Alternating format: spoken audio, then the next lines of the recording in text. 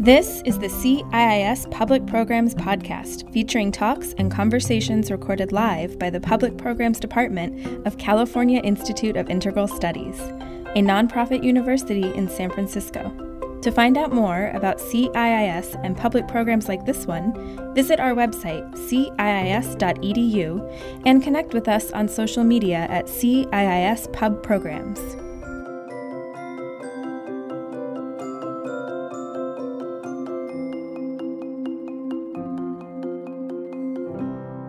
Women of color today are contributing to an unprecedented waves of first, whether it's the first in a family to attend college, the first to serve as CEO of a Fortune 500 company, or the first in public office. Women of colors are reaching new heights of influence.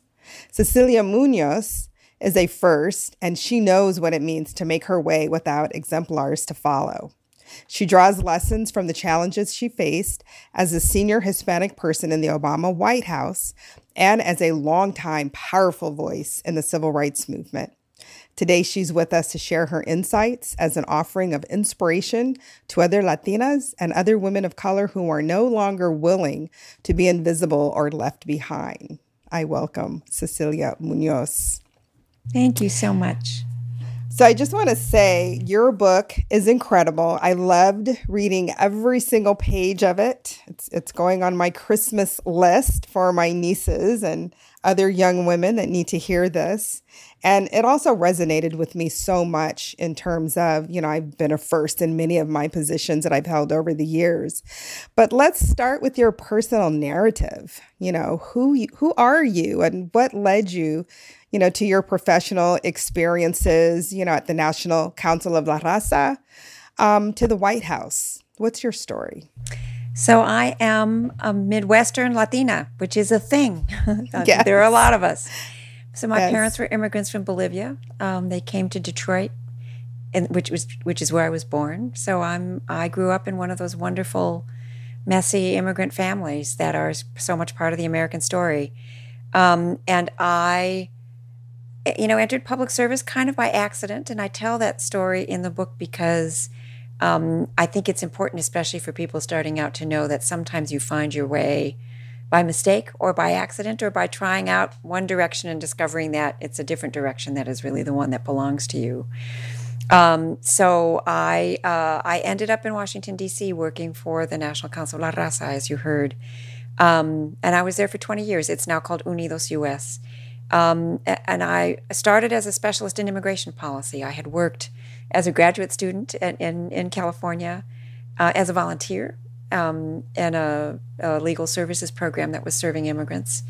I found my way to work as a direct service provider in Chicago and discovered that I wasn't cut out for direct service, but I also found my voice as an advocate. So when I got to Washington, which was in the late 1980s, Latinos were still invisible in Washington in a lot of respects. And we were invisible in most of the country, except in places like California or the Southwest, right. Florida, New York, Chicago. But aside from that, the notion of the phenomenon of a Midwestern Latina, for example, was pretty alien to the rest of the country. So I feel like I had this great good fortune of having my career kind of span that time period from us being invisible to becoming visible. We're now the nation's largest minority. And I, learned along the way what it takes to speak on behalf of a community, to learn to have influence in official Washington, and to go myself from being invisible to being visible, as our community also went from being invisible to being visible. And I got asked to serve by President Obama, to my astonishment, after he won the election in 2008. I wasn't expecting to go into government. I was shocked to find myself going into government. And I spent 8 years working in the West Wing for him, which was an extraordinary experience. And I'm now at an organization called New America, where I lead a project on public interest technology and trying to continue work that I learned when I was in government and that I kind of built over the course of my career. I wrote the book because I think as women of color, I think the world needs us right now. Yes, absolutely. And I wrote it in the hopes that others would recognize that we are already the leaders that we need to be, and it's time to step up. You mentioned being invisible, and I can totally relate to that. I'm Dominican, and so growing up in Southern California, there were a lot of Mexicanos, but there were no Dominicans. And so I actually did a video piece on invisible identities and went on throughout my career to really document immigrants that were invisible in the locations where they were. So I completely relate to that. But let's get back to your work in the White House and working with President Obama. Describe the importance of being the first Latina or Latino in the position that you held, director of the Domestic Policy Council. And what was that? Why was that so important? And what was that experience like? So it was an amazing experience. So I was in the White House for all 8 years. The first 3, I was the Director of Intergovernmental Affairs, which meant that I managed the president's relationships with state and local and tribal governments. And then the Domestic Policy Advisor, a really wonderful woman named Melody Barnes, left after 3 years, and I was promoted to her job. And I served as the President's Domestic Policy Advisor for 5 years.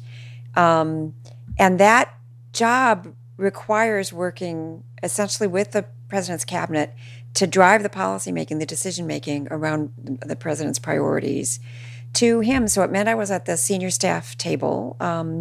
It meant that, I was helping address some of the enormous challenges that our country faces.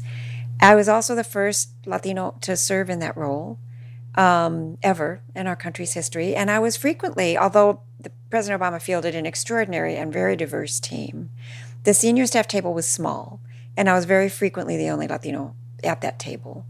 And the notion of being a first or an only, and in this case I was both, carries a lot of weight. And I interviewed 7 other women of color in preparing the book who've had also extraordinary careers, and they described the same thing, that you feel the weight of when you speak, you're not just speaking for yourself, you feel a little bit like you're speaking for everybody.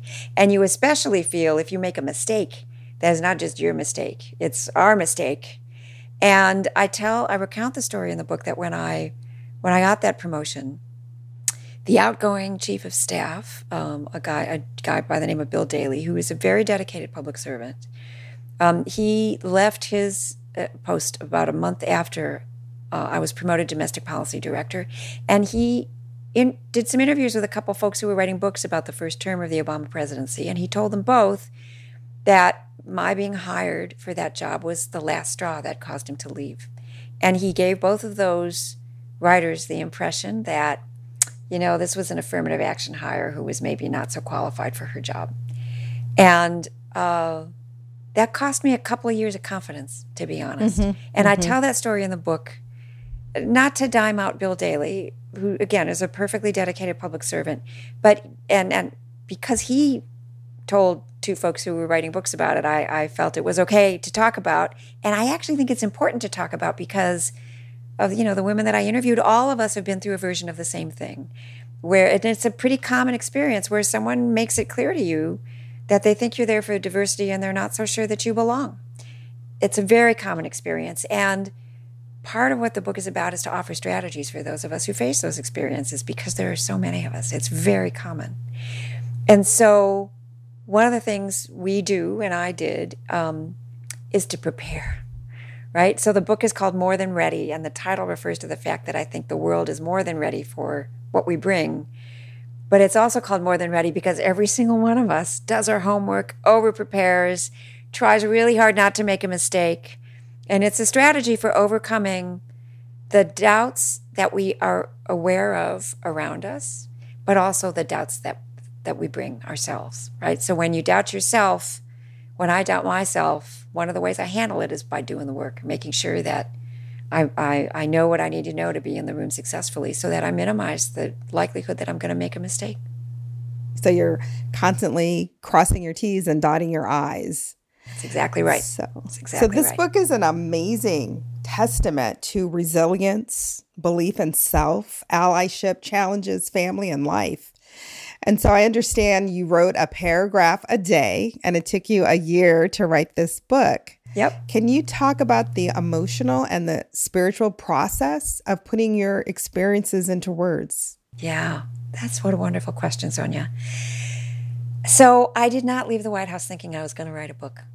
And many of my colleagues did, and some of them have written beautiful books. But I did what a lot of women do, which is I left my job, I found another place to do good work for the world, and I kept my head down and I focused on my work. But several women in my life kind of refused to let me off the hook and said to me, you know, you've had this extraordinary range of experience, and we think you might have something to say. You should think about whether you have something to say. And I did what women do. I said, oh, you know, who am I to put these thoughts on paper, and who would really read this stuff? And but then I realized that, you know, I do a lot of public speaking around the country, and I tell stories from the course of my career, and I tell the same stories because I can tell that they resonate. And invariably, when I give a talk like that, someone comes up to me afterwards, and most of the time that person is a woman, and most of the time that woman is a woman of color. And she'll say to me something like, that thing you said about that time that you were afraid, or that time when you were the only one in the room, that was me. It was like you were talking to me. And I thought I was the only one who felt that way. So thank you for saying that. So I realized that in some ways, remembering those women is what allowed me to give myself permission to believe that I had something to say. And the minute I gave myself permission, I knew what was going to be in all 10 chapters of the book. It was like immediately clear in my head.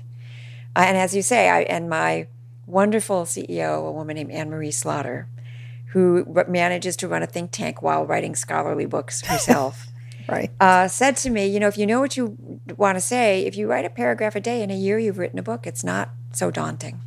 And she was right. But this is a thing that we do, right? I think of it as like a little voice in my head that says, who are you? Like, do you really belong here? Who are you to say these things? And who's really going to listen to you? And part of what the book is about is learning how to shout that voice down and to give yourself permission to take up a little space, to recognize that you have capacity, and most importantly, to recognize that the world needs you to bring that capacity, especially now. You know, I wrote this book before the crisis that we find ourselves in, but I also wrote this book, you know, in this moment of living in the Trump administration. And it's so clear to me that we can't afford to let any of our leadership qualities go unused. We can't leave that on the table, especially not now. Exactly. Because the world really needs us right now. Yeah. So let's dig a little bit into overcoming obstacles. 2 of your chapters deal with daring to be disliked and facing setbacks. And you started to talk a little bit about that. As women of color, we know all too well what that means and what it feels like. How did you deal with those challenges? It was important to me to include those sections in the book, even though it, you know, meant owning up to things that are not always easy to say in public. But, you know, there's a chapter called Daring to be Disliked. And, you know, it's one of the things that you sign up for, really, when you go into public service, is that, you know, and I tell the story that when I was announced as someone who's going to be joining President Obama's team, I got an email almost right away from an advocate that I know who wrote, congratulations, and now we're going to criticize you. And, you know, exactly, that's what it's like. And so I thought a lot about what were my strategies for coping with that. And the thing that became really clear to me is that it matters a lot to have a North Star, to know what it is that you're there to achieve. If you're there for yourself, it kind of shows. But if you're there for a purpose, and it's clear to you what the purpose is, then it's easy to kind of let go of the desire to be liked, because the desire to be liked is a different purpose. And if that's your goal, you can make decisions that lead you towards that goal, but it's frequently the wrong goal. It doesn't mean you have to be unlikable. You can be the likable person who is striving for, you know, a particular policy goal or a particular goal at work or a goal in your life or in your family. But it's clear to know what it is. It's important to know what it is, because then you can make decisions that drive you there, and you can let go of whether or not people like you as you make those decisions. And as long as you can look at yourself in the mirror and say, I did my best today to get there, you have to let that be enough. And I also recount that the advice that was given to me by a dear friend who said, it's pretty, one of the most useful things you can do is remember to get your love at home, right? So if you're looking for love in your workplace, if that's where you get your sense of validation, then you're going to be searching for it, and you will make decisions that are about getting validated. But if whatever your circle is at home, whether it's your family or your circle of friends or your pets or whoever it is, if the love you get at home is what fills you up, then you don't have to look for it at work, and you can make hard decisions that are driving towards a specific end, and let go of the notion that this is about whether or not people love me. And that advice came in very handy in the years that I was in the White House and since. Good. Wow, that's wonderful. I always get hugs and kisses from my sons when I come home, and now that I'm home all the time, right, I'm getting them all the time. That's the best. And what else do you need, really? Exactly. What advice do you have for those of us who are just looking for the energy to persevere during this global pandemic and protest in support of Black Lives Matter? Oh, Sonia, what a great question. I have to say, and I say this with all humility as a light-skinned Latina, that even for me this has been hard.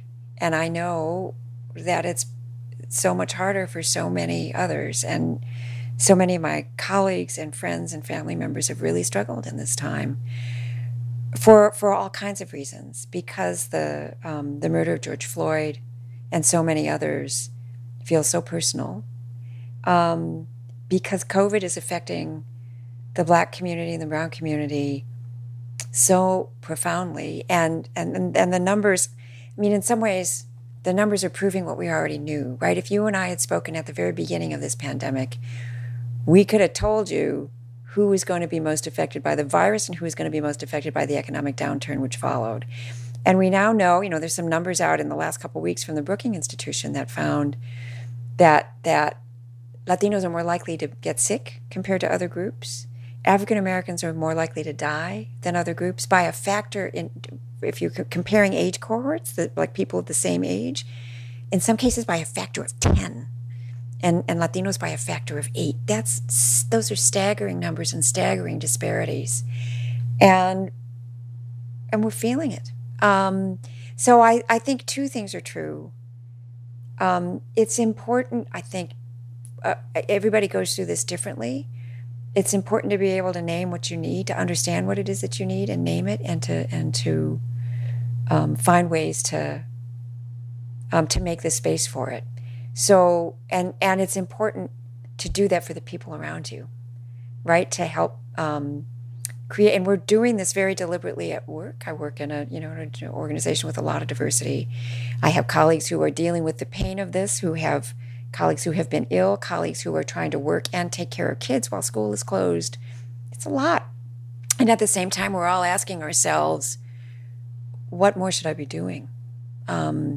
It's a lot. And so the notion of making space to take care of yourself, the notion of making sure you have inputs so that if you are also a person who is getting out there and protesting or finding ways to feed your neighbors or engaging in some way, that's output, that you have some of both.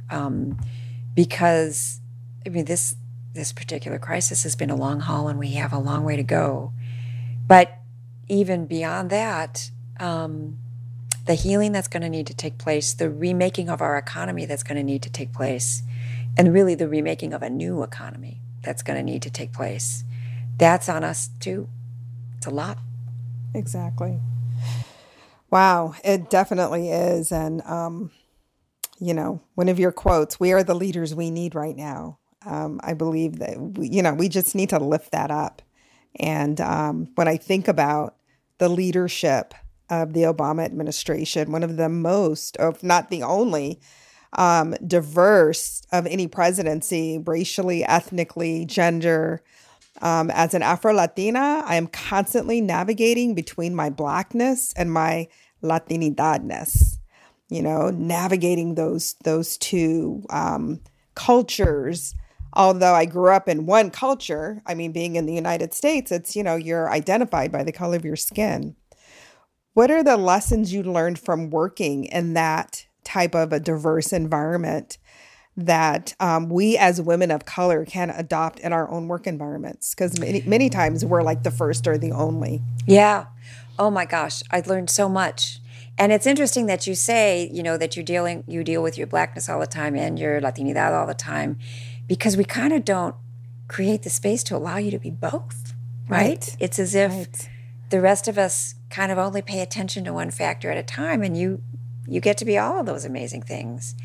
And there's reams of evidence now that having the tables where decisions are getting made, having those tables be full of a diverse array of people is not just something that we do because it's nice, although it is quite nice. We do it because you make better decisions that way, right? It's a better way to run the country, to make sure that you are governing for everyone. If you've got people with a range of experience, if you've got some of everybody in the room, and that's not just true in government. That's true in any workplace, in a corporate setting. It's true in a school. There is now reams of evidence that if you have diversity in the room, you make better decisions. You have more information at the table. You are more productive. You are, the metrics are off the chart. So we know this to be true, but it is still also overwhelmingly true that the people making decisions that affect your life and mine are sitting in rooms with very little diversity. Mm-hmm. That's true in government. It's true in the corporate sector.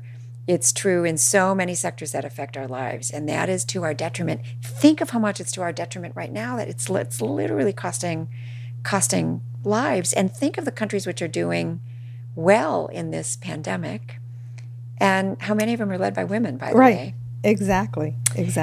But I also learned that we're always calibrating, and I feel this very much myself, and I'm guessing that this might be true for you too. When you're in a room where you're the only one, when am I putting my foot on the gas and pressing an issue? When am I taking my foot off of the gas because people can't hear me right now? I felt constantly aware of not wanting to be the gadfly that when I walk in the room, people think, oh, okay, she's here. We know what's going to happen.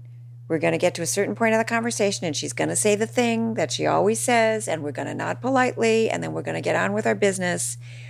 And you don't want to be that person that everybody tunes out because you're always raising the thing. But on the other hand, sometimes it's your responsibility to raise the thing, right? To say it. And so calibrating, when am I going to be effective? And what's the best way to do this and be effective? And sometimes the way to be effective is to pull back. And how do I know that today is that day as opposed to a day to be full tilt? And I will say that I have this conversation with my daughters. I have two adult daughters, and they see me, and maybe this is a generational thing, they see me as being a person who ties herself up into knots trying to modulate so that the people that I'm in the room with will hear me. I work really hard to find a way to get my point across so that it will be absorbed, because I need to bring them with me. And my daughters are just not having it. And their view is, my job is to be me. And so I will do that. And if you can handle it, then good for you. And if you can't, then that's kind of not my problem. And so we're in this dialogue about that. And I so admire and respect that that's where they are. But, I'm a policymaker, and in order to make policy, I need your vote. I need you to understand and agree to do what I need you to do in order to move us forward. And for me, that requires some modulation. But that conversation about how much do we push, how authentic are we in the room, is just a constant challenge. Yeah, exactly. It's a very hard one to navigate, because sometimes you're in the space where I just want to go all out and just be, completely transparent and say what I want to say. And then other times, it backfires. And we've all learned those lessons the hard way. Yeah. Yep. It helps to have a strategy. And I advise people, really in almost any setting, certainly in any workplace setting, but in lots of other settings as well. If you know you're going to reach that point where the group does not know the thing that you know and they need to, it helps to have a strategy for how you're going to raise it. It helps. I practice. I assemble my data so that I can make a data-based argument instead of an emotional argument. I plot out who are my allies going to be, and I may work them over in advance of the conversation. It can help to leave nothing to chance, to make sure that if you're going to have to make the point, that you've done some preparation so that the point's going to get across. Right. Yeah. So strategizing, that's critically important. I'm sure it was for you in your position in the White House and your current position at New Americas. How do we, I'm looking at this younger generation of women that are coming up, and we at LeaderSpring, we have a cohort of 18 women of color leaders and another cohort of 14 emerging leaders of color, most of whom are women. And we're really trying to help them understand the difference between, strategizing, having the meeting before the meeting, knowing the answer before the answer. How do you get that through to our younger generations? You were speaking of your two daughters, and how their actions are very much different from ours. So I think it helps to do it in context, to have a real situation that you're dealing with, that you're planning for, right? A result that you're really trying to get to. Because if you're driving towards a result, then the need for a strategy becomes much more clear. I think so much of the conversation that my daughters and I have is just about expression and about being authentic, and they're teaching me a lot. But at the same time, if the three of us are trying to accomplish an objective, getting the city council to vote for the thing which is going to get more resources into the schools, for example, then it's not enough. Expression is not enough. For that, you need strategy, right? You need to count votes. You need to figure out what are your leverage points. And so the more specific the conversation gets about what is the objective, the easier it is to move people into a strategic frame of mind. I think, I've been an advocate my whole career. There is a place for just being righteous sometimes, right? There is a place for just lifting up the pain people feel. We are in such a moment, right, where many people in the country are beginning to understand an experience that they haven't had, but that our neighbors do have and have all the time, right?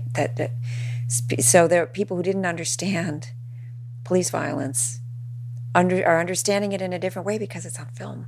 Exactly. And so that creates an opportunity to strategize, but you don't get to strategy until you've lifted up the painful part. So there is a place for righteous anger and for simply lifting up the thing that needs to be fixed.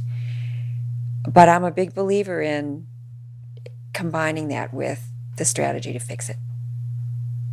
So being in that anger spot, in that place of the unknown, I think, which is where we all are with this global pandemic and with the protest and with the 2020 elections coming up in November, because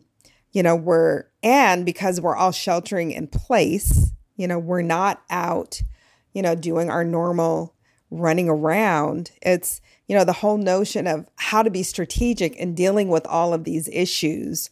And then the importance of women in leadership, as you have said, as you have pointed out. How do we mobilize ourselves? How do we do this when, we're trying to take care of ourselves and our families and work from home, which means we're navigating, being teacher and being mother and being whatever our position is. How do we mobilize ourselves around the upcoming elections? When you think about it, we've already started, right?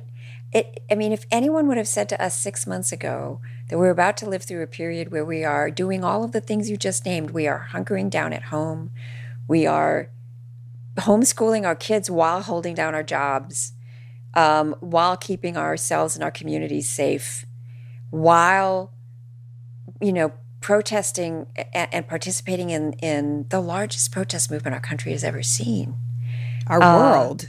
Right? It's a global protest, yeah. It's 6 months ago, every single one of those things was unimaginable, and here we are. So I think we're already doing it. Now it's important to find a way to do it in a sustainable way, right? Because we have an opportunity for this moment of awareness and this moment of protest and this moment where people are feeling and recognizing that we have power, which we do. Mm-hmm. Yes. We have an opportunity to not only turn that into, God willing, a positive result in the election. There isn't just one possible positive result in the election. We don't just need the presidency. We also need the Senate of the United States, and we need a better margin in the House of Representatives. And we need city councils, and we need state houses, and we need district attorneys and sheriffs. And right, if we're just on the question of policing, if we're going to get to justice, if we're going to get to a different conception of how to preserve public safety in this country, that's not just the presidency. In fact, that's mostly not the presidency. Right. That's engaging in local elections. That's in figuring out who the prosecutors are going to be, because that's a big part of where the measure of justice is going to take place.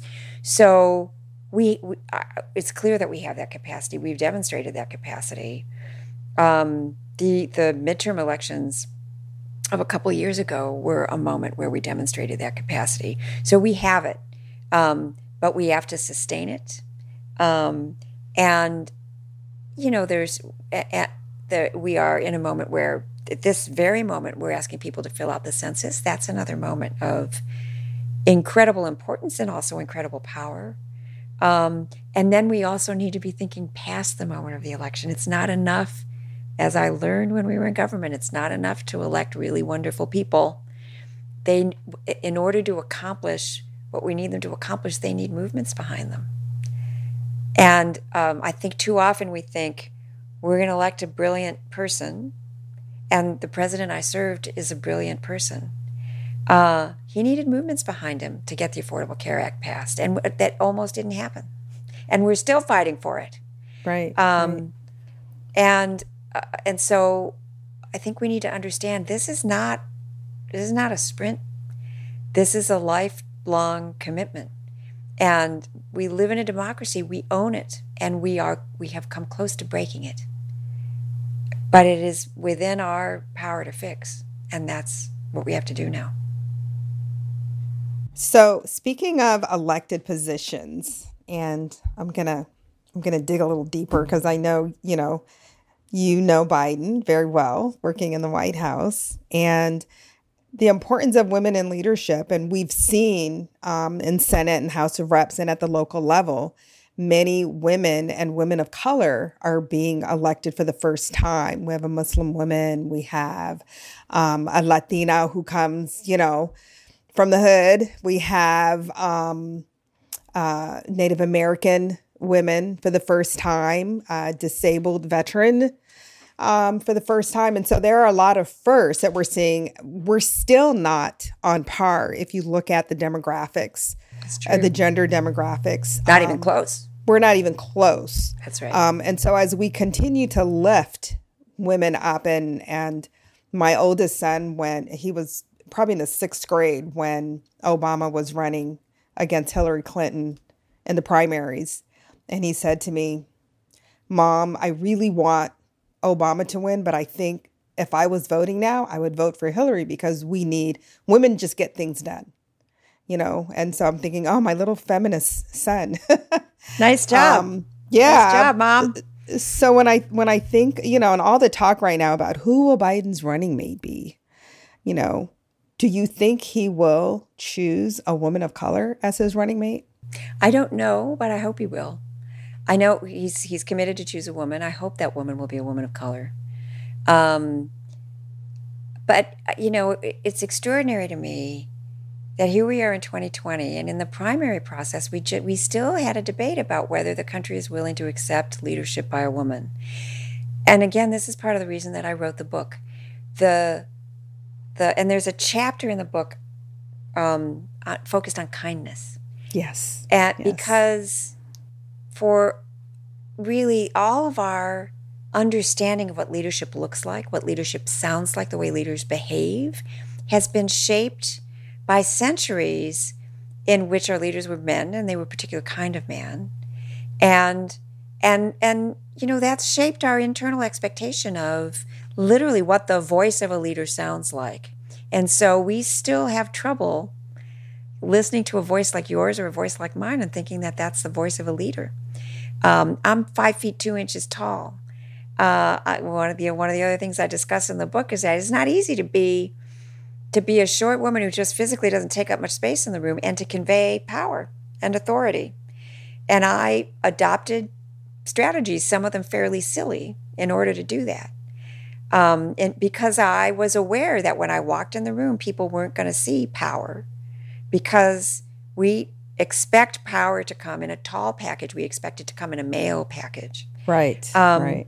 And so we're still, as a country, getting in our own way when it comes to, making sure we can bring the best leaders to the table. Now, I have a lot of confidence in Vice President Biden. I worked with him closely. This is a deeply good man and a deeply committed public servant, and a man who, this is a man who leads with his heart.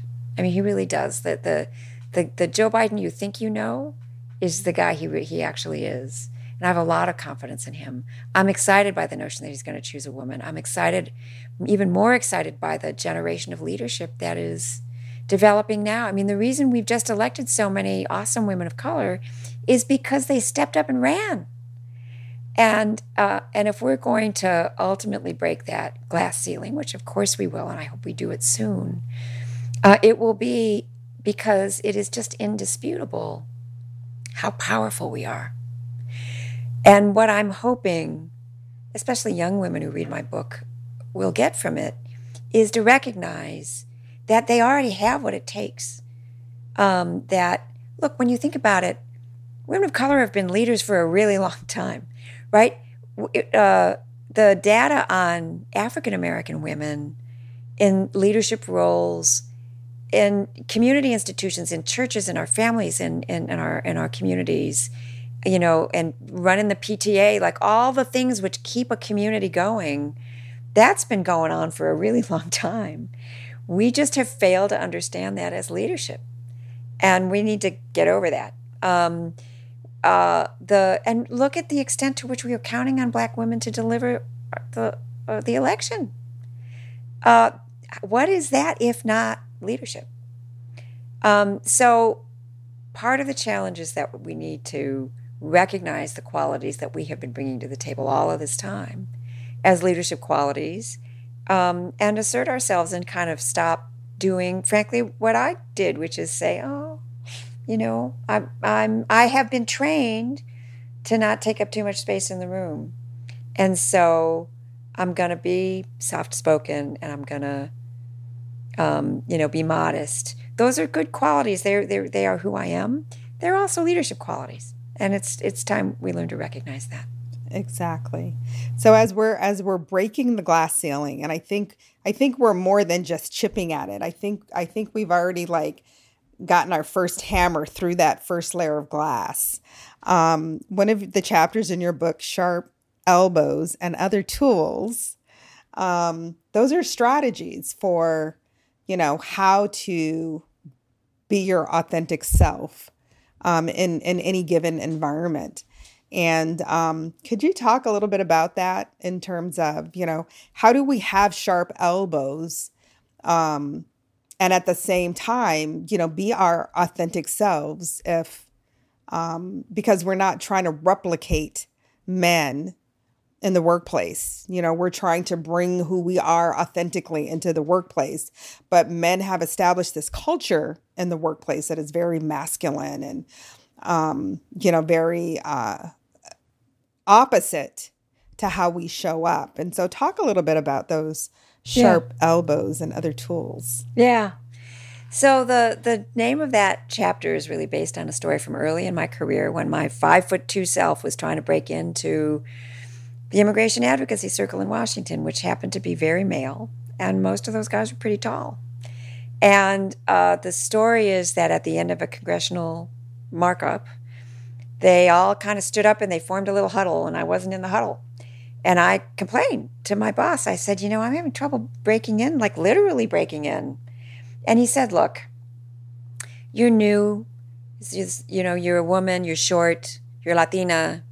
The guys were not, none of them were Latino. He's like, so that's like, it's a lot. And so next time they do it, just poke them with your elbow and say, like, guys, can you let a colleague in here? And I did, but I only had to do it once. But sometimes you have to do the audacious thing just to break the ice a little bit, to help people see what you were doing here. You guys were standing in a circle, and here I am on the outside of it. I know you're better than that. So sometimes you have to do the audacious thing in order to make room for the collegial relationship that you want to build. So that's a lesson that I learned. I also learned that it matters to ask for feedback, to find people that you can trust. I did this in the White House all the time. I would go into Valerie Jarrett's office and close the door and say, whew, that meeting did not go well. Like, help me see what I didn't see. Help me see what I can do better. And I knew that she would tell me the truth. And I also knew that she wouldn't hold it against me that I was asking. That she understood it in the spirit of, look, I'm trying to up my game here. Will you help me do that? And I wouldn't do that with everybody that I worked with. But I did find the people who were safe to ask for feedback from. And I was relentless in asking for it, so that from my peers, from people that I reported to, and from people who reported to me, my team was also instrumental in helping me succeed, not just because they were awesome and did excellent work, but because I could ask them, what do you need from me? What do I need to do better in order to lift up your work more effectively? And they would tell me. So feedback is another really important strategy. And then, calibrating those times when you need to say the difficult thing, right? And finding a way to say it effectively. The thing that you understand that other people in the room don't understand. It's not easy to do. And, there's some strategies in the book for overcoming fear and for recognizing, okay, fear, there it is. I am feeling it. And you know why I'm feeling it? Because this is scary. Like, there's nothing wrong with feeling fear. Courage isn't the absence of fear, right? Courage is, okay, I'm feeling fear, and now I'm going to go do the hard thing anyway. Right. Exactly. How do we pass the torch?